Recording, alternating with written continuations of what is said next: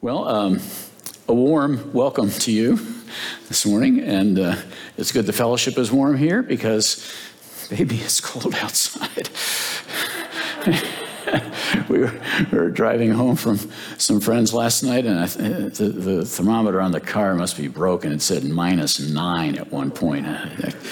So we took a picture of that, of course, and sent it to our kids. Sorry you're not here. We wish you could be here with us. Oh, gosh. Pastor Dave has been on vacation with his family in Illinois this past week, and this coming week, he'll be on study leave. He says he's going to camp out in the library at his seminary in St. Louis. So pray that that'll be a useful, profitable time for him. Chuck Swindoll tells the following story about President Thomas Jefferson. During his days as president, Thomas Jefferson and a group of companions were traveling cross-country on horseback. They came to a river which had left its banks because of a recent downpour, and the swollen river had washed out the bridge. So each of the riders was forced to cross the river on horseback, swimming against the current, and it was really a dangerous situation. The very real possibility of death threatened each rider, and it caused a traveler who was nearby to sort of step aside and watch as these men made their way across the river. And after several had plunged in and made it safely, this stranger asked President Jefferson if he would ferry him across the river. The president said, "Sure, hop on." A few minutes later, they made it safely to the other side. And when they got there, one of the president's companions asked this man, "Why did you select the president to ask this favor of?" Now, you understand this is before the days of TV. Not everybody in the country knows what the president looks like. So this man said, "Well, I had no idea it was the president who helped me. All I know is that on some of your faces, the answer was written no, and on some of your faces, the answer was written yes." His was a yes face. What kind of face does God have in your eyes? When you think about him looking at you, what sort of expression do you imagine he has on his face? Does it say yes to your needs, your requests, yes to you as an individual? Or does God have a no face to you? As we head into this new year, I think this is one of the more important questions for us, because our view of God, what he's like, and how he relates to us determines almost everything about how we live our lives. Can I say that again? Our view of God and how we imagine he relates to us determines almost everything about how we live our lives. So it's important we get this right.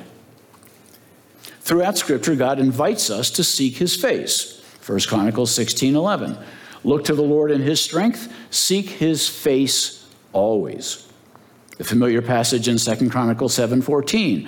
If my people who are called by my name will humble themselves and pray and seek my face and turn from their wicked ways, I will heal their land, forgive their sin. I will forgive their sin, heal their land, and whatever it says. Hear from heaven, forgive their sin, heal their land. Psalm 27:8, the psalmist is addressing the Lord. He said, "You have said, seek my face, and my heart says to you, your face, Lord, do I seek." Heaven is described as the experience of seeing God face to face. 1 Corinthians 13:12, which we had read.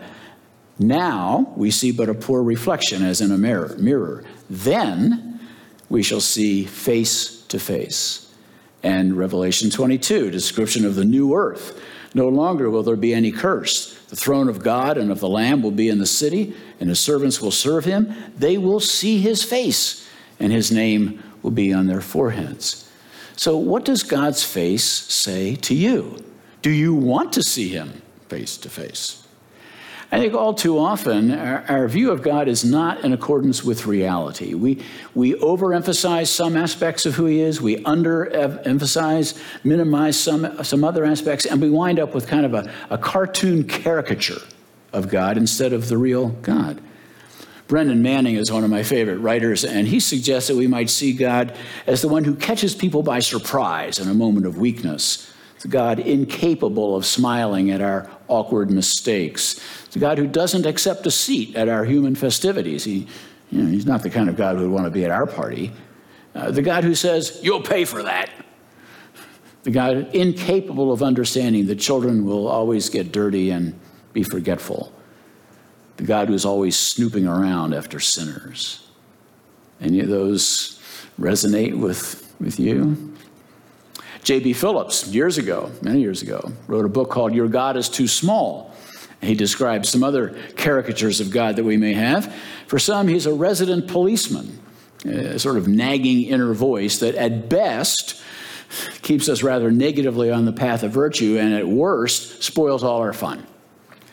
For others, he's a parental hangover. I mean, inevitably, our view of God is shaped by our human fathers. And sometimes that's a pretty fair approximation of who God is, and other times it's light years away from who God really is. For many years, I thought of God as passive, because that's who my dad was.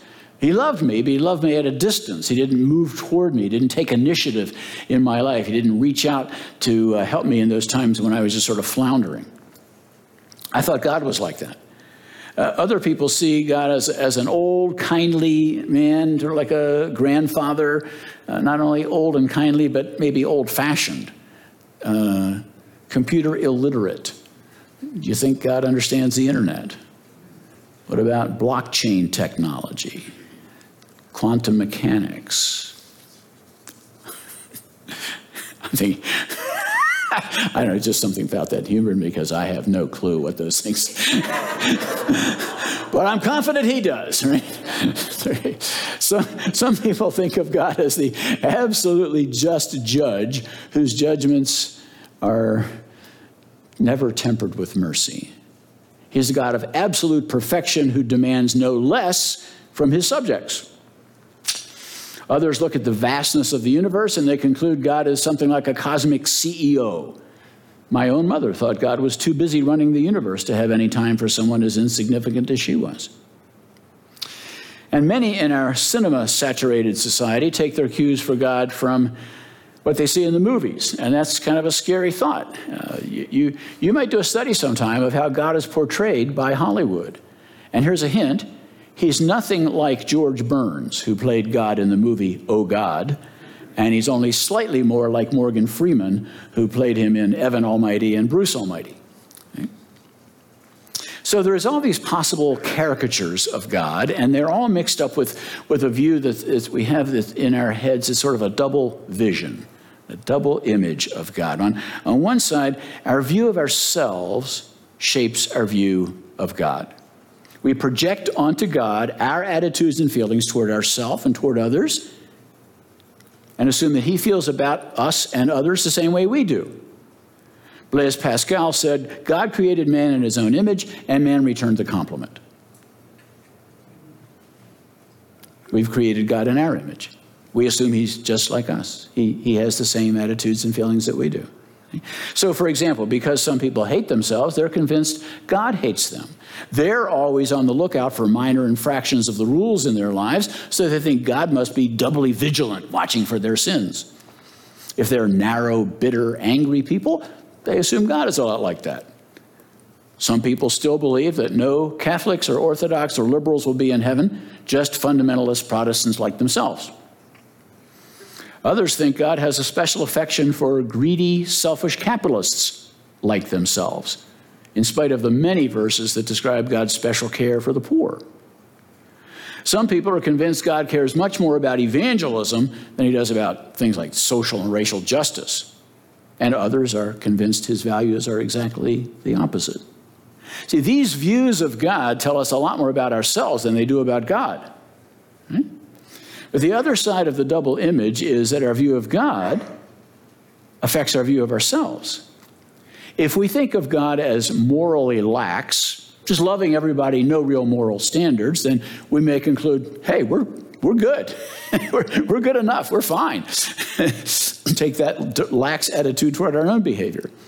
But if we see God as very morally strict and the top law enforcement officer, then we may find ourselves loaded down with a sense of guilt and how to deal with that. People who believe that God expects them to be perfect can never live up to those expectations. Both sides of this coin are true. Our view of God affects our view of ourselves. Our view of ourselves affects our view of God. So what's the correct view? What is he really like? Well, before we answer that question, here's another question for you. What would you say is the most glorious thing about God?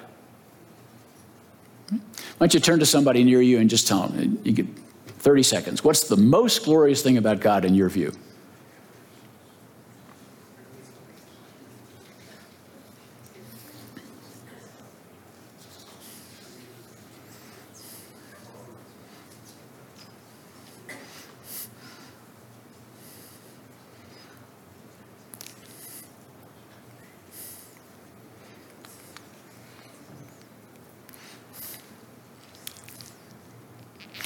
Well, for God's answer to that question, we'll go to Exodus 33 and 34. It's a powerful story about Moses and the face of God. And the context is this. The people of Israel had been delivered from their slavery in Egypt by the 10 plagues on the Egyptians and eventually on all the firstborn. They were trapped at the Red Sea with the Egyptian army encroaching, and God opened the waters, part of the waters, and they went through. They're out in the Sinai desert.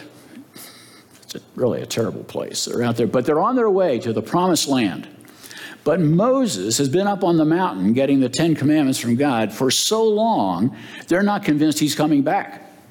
So they convince Aaron to make a golden calf, and they worship it as the God who brought them out of Egypt. Just in time, Moses returns from the mountain, sees what's going on. In his frustration and horror at their idolatry, he smashes the tablets with the 10 commandments. So we pick up the story at Exodus 33, verse 7, and this is kind of a little sidebar backstory that the writer gives us to explain what's coming next.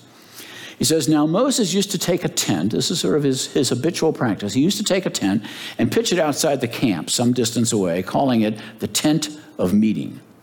Anyone inquiring of the Lord would go to the tent of meeting outside the camp. Whenever Moses went out to the tent, all the people rose and stood at the entrances to their tents, watching Moses until he entered the tent. And as Moses went into the tent, the pillar of cloud would come down and stay at the entrance while the Lord spoke with Moses.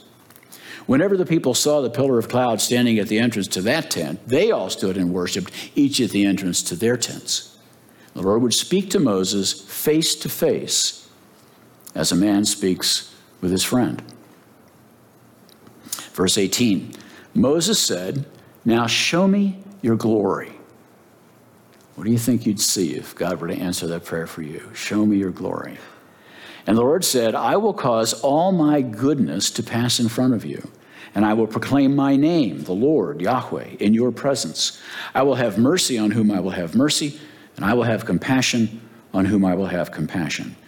But you cannot see my face, for no one may see me and live.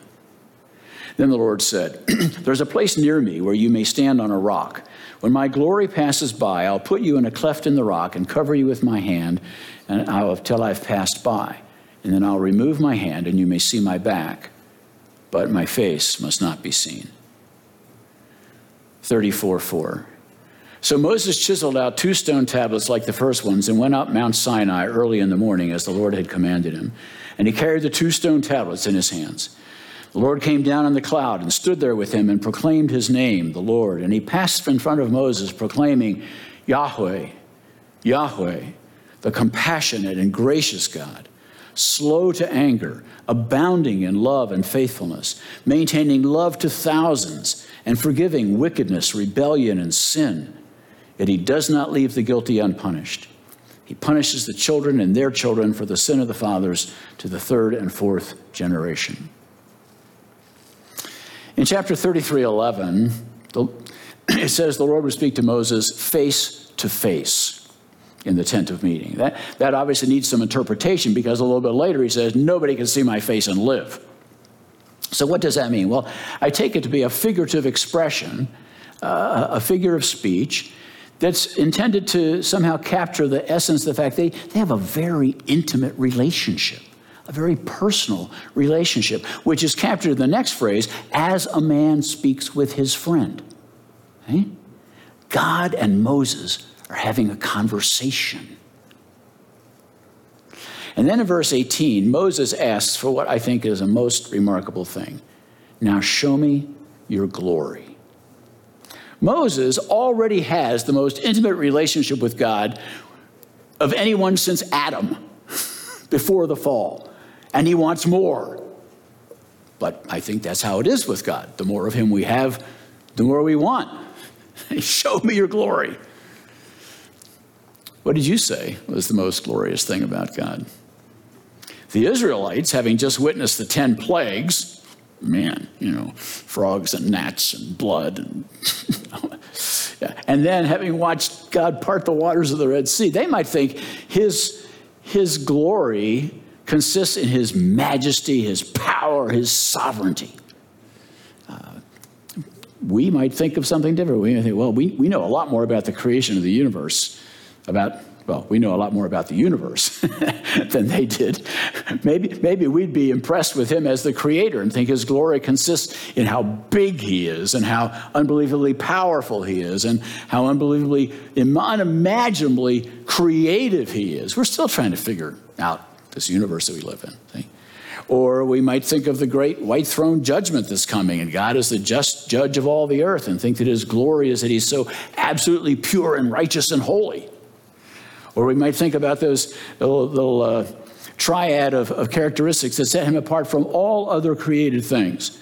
He's omniscient, he's omnipresent, he's omnipotent. Yeah. What's the most glorious thing about God? Here's what God says. I will show you my goodness.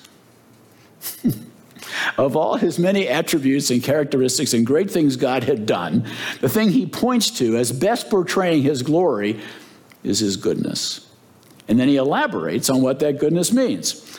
He says, I'll have mercy on whom I'll have mercy. I'll have compassion on whom I'll have compassion. What does that do to your mental image of the expression on God's face? Let's look a little more closely at what God says here about himself. In Exodus 33:19, I'll show you all my goodness and mercy. The word for mercy is just, is something you don't deserve. It's not giving you the bad consequences you deserve. Well, if we see ourselves as sinners, then any glimpse of his goodness is undeserved. What we deserve is condemnation, judgment, separation from God, eternal death. And instead, as we sang, he gives us life. He brings us into this new relationship with himself. Wow. God is predisposed to show us mercy in spite of the fact that we don't deserve it, because that's the core of his nature. He'll also show compassion toward us. This word implies an especially deep love, like for a parent to a child within this natural bonds. And here with God saying, I'll have compassion on whom I'll have compassion, it emphasizes his unconditional choice of us. He chose to adopt us as his daughters and sons, completely apart from anything that might have been attractive in us, because there wasn't all that much. All right? He goes on to elaborate. He says he's slow to anger. Thank God for that. If God punished us the minute we first intentionally sinned, none of us would make it past the age of 2. Because that's the age we start to sort of, put our hands on our hips and stand up against our parents. We learn the word no. Well, thank God he's slow to anger. He gives us all these opportunities to come to our senses, to repent, to ask for his forgiveness, to be restored to him again. Praise God, he doesn't have a short temper. His love for us is exceedingly patient. Do you think of times when he's been patient with you? And he's abounding in love and faithfulness. You see this picture? How many of you have been to Niagara Falls? It's astonishing how much water. It's a really big river. It's really wide, and it's really deep. It's not like the big Thompson River. Right? When people from the East Coast come out here and they say, that's the big Thompson River? It's hilarious. But this river, the water, astonishing amounts of it just keep coming. And I think it's a great picture of God's love and faithfulness abounding toward us day after day in every circumstance of life. It just keeps cascading into our lives. Yeah, Moreover, he maintains his love to thousands. His love is not parceled out to just a few. You do know that God doesn't just love us, right?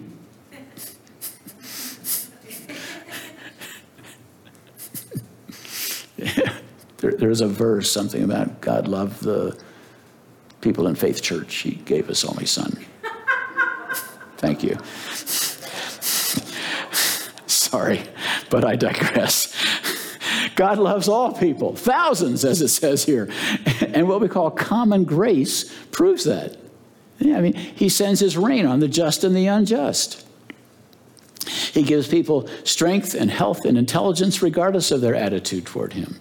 Food, clothing, and shelter are his good gifts of love to all sorts of people, regardless of whether they hate him or love him. And he maintains, he perseveres in that love all their lives, whether they ever respond to him or not. Wow. God's love moves him to forgive all manner of sin. God, does call a spade a spade. We have what we call euphemisms, which means a good word, a nice saying. We pretty it up.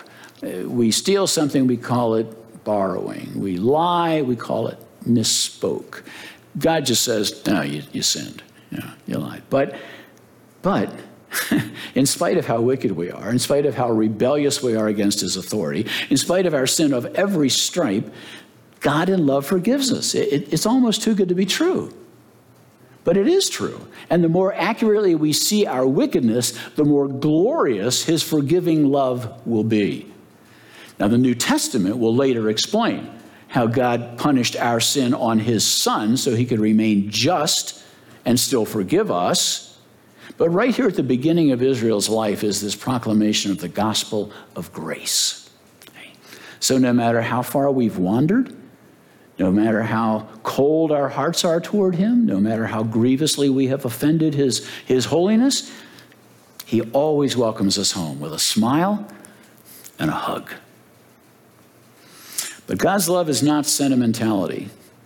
It is not pure emotion. It will not be pushed around or compromised, for the very good reason that if he did that, it wouldn't be good for us, whom he loves. His justice demands that he punish sin, and his love found a way to punish our sin in Christ. Of course, if we're not in Christ, then we'll be punished for our own sin. God is the just judge. He does not leave the guilty unpunished. But it's never too late to repent, to receive his forgiveness. The death of Christ has made forgiveness available to anyone. As Pastor Dave reminds us each week, there is therefore now no condemnation for those who are in Christ Jesus. The most glorious thing about God is that his love is in the foreground. He is predisposed to have mercy on us. When he goes to show Moses his glory, it's his love that comes first. Psalm 27:8, the psalmist says, "You have said, seek my face. My heart says to you, your face, Lord, do I seek." Well, if you're convinced that God is who he says he is here in Exodus 33 and 34, then you will want to seek his face. But if you're not convinced of that, you might be afraid to see his face. Or you might be indifferent. Why would I care to see his face? See, that's why I think it matters how we understand his face, his character, his nature, what expression he has on his face when he looks at us. Because if we get that wrong, we won't want to seek him. Well, if we do want to seek him, how do we do it? I mean, look, we can't see his face really and live. So what does it mean to seek his face, and how do we go about that? Well, I think more than anything else, it's an attitude of the heart. It's a deep conviction that the nearness of God is our highest good. The nearness of God is my good, the psalmist said. Accompanied with, then, a longing, a hunger and thirst, a craving deep in our souls to be closer to him. I really do think everything in our lives flows from our relationship with God. And the closer we are to him, the better our life will be in every aspect. Doesn't mean easier, doesn't mean more comfortable, but better. So it matters what expression we think he has on his face when he looks at us, so we can decide whether we want to be close to him or not. Well, how do we get close to him? Well, I'm convinced you already know, but I have a few minutes left, so I'm going to tell you anyway. There are 5 things called the means of grace. 5 God-ordained ways to draw near to him. Number 1, read and meditate on God's word. And here's a new thought, maybe. And maybe you do this already, but I've just recently started doing this, and it's made a big difference. When you read God's word, pause and ask him what he wants to say to you about what you've just read. Pray with the boy Samuel. Speak, Lord, your servant is listening. I want you to speak from your word, but I want you to speak to me by your spirit about what I just read, what I just heard you say in your word. It's really remarkable how the Holy Spirit can take something that you maybe have glossed over or you didn't see the implications of that for you, and he just drives it into your heart. And oh, look at that. It's so much more significant than I realized because you took the time to pause and ask. So I recommend that. It is still true, friends, that God speaks with his people face to face as a man speaks with his friend. And then, of course, we're going to pray. Number 2, pray. But don't just bring your shopping list of requests to God. Be sure to include plenty of praise for who he is and thanksgiving for specific things that he's done. Thank you for this snow, Lord. And don't forget to pause and ask him to search your heart and show you anything in your life that's not pleasing to him so you can get that out of the way and clear the air between the two of you. But beyond the specific topics of prayer, I think it's good just to talk life over with God. You can, as I do sometimes, go on a rant about people and things that bug me. I prefer to do that in the car where only God can hear me. But it's okay to tell God how disappointed you are in him because he didn't come through for you in some crucial situation. Didn't answer that prayer the way you thought he should. You can cry and grief and frustration, disappointment. You can laugh at funny things. I laughed this morning because the things that I read in my quiet time this morning and the things that I heard on the radio over here all fit together with stuff I heard in the first service. That's hilarious. You orchestrated all this. Yeah. Talk life over with Jesus. There was a time in my life, I haven't done this recently, I should again, because it was a great experience. I would set an empty chair next to me, so I would have my quiet time, just imagine Jesus sitting there and then talk with him. Yeah. Corporate worship, number 3, corporate worship. But here we are, okay, good on us, but don't let this become just a habit, okay? I mean, do something every Sunday before you come to prepare your heart to meet with God. Friends, this can be more than religious habit or ritual. This can be an encounter with the living God. This can be the tent of meeting. But it won't be if we don't prepare our hearts in advance and if we don't ask him to meet us when we're here. Otherwise, you just sit here and go through the motions, sing the song. Just don't do that. Seek the Lord while you're here. Number 4, Christian fellowship. We are not meant to live the Christian life alone. We are a disciple-making family. And he's designed us so that we need each other's support, encouragement, prayers, accountability, people to rejoice with, people to cry with. And the way we get the benefit of this fellowship is to share our hearts with our friends, not just our schedules.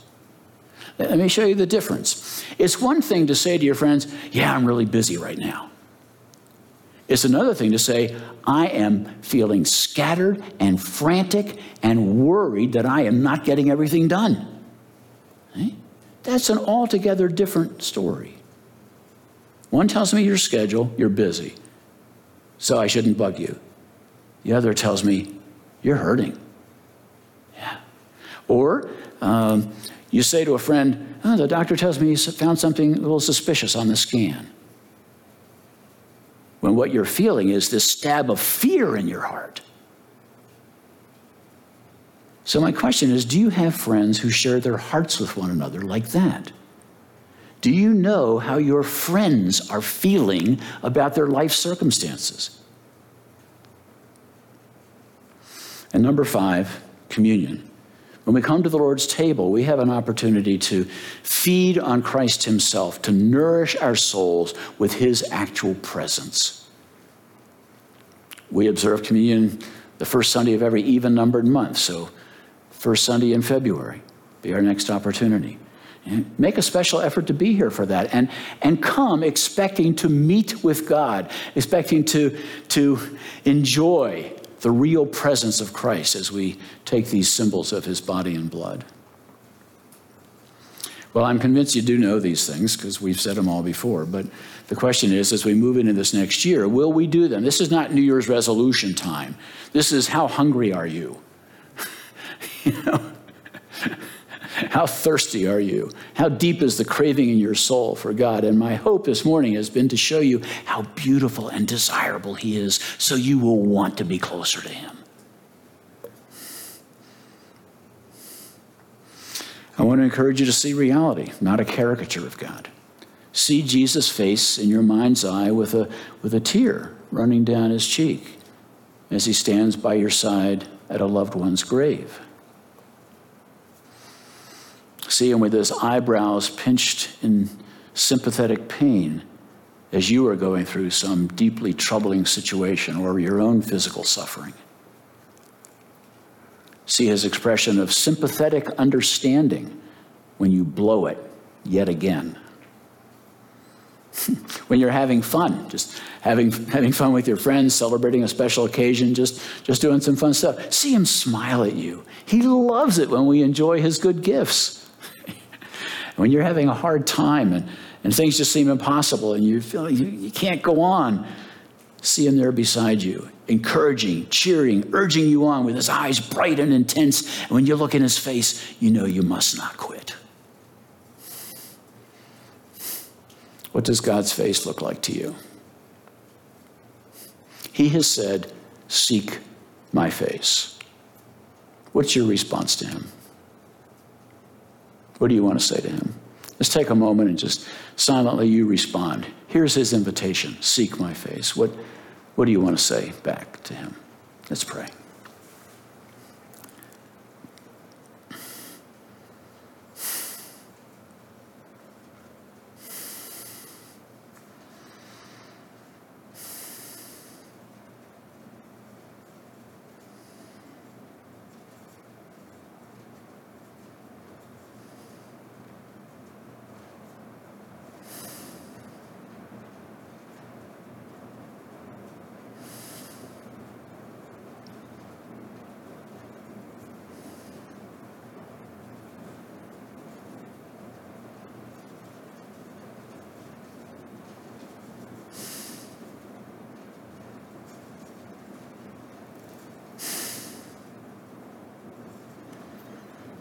Oh Lord, you're beautiful.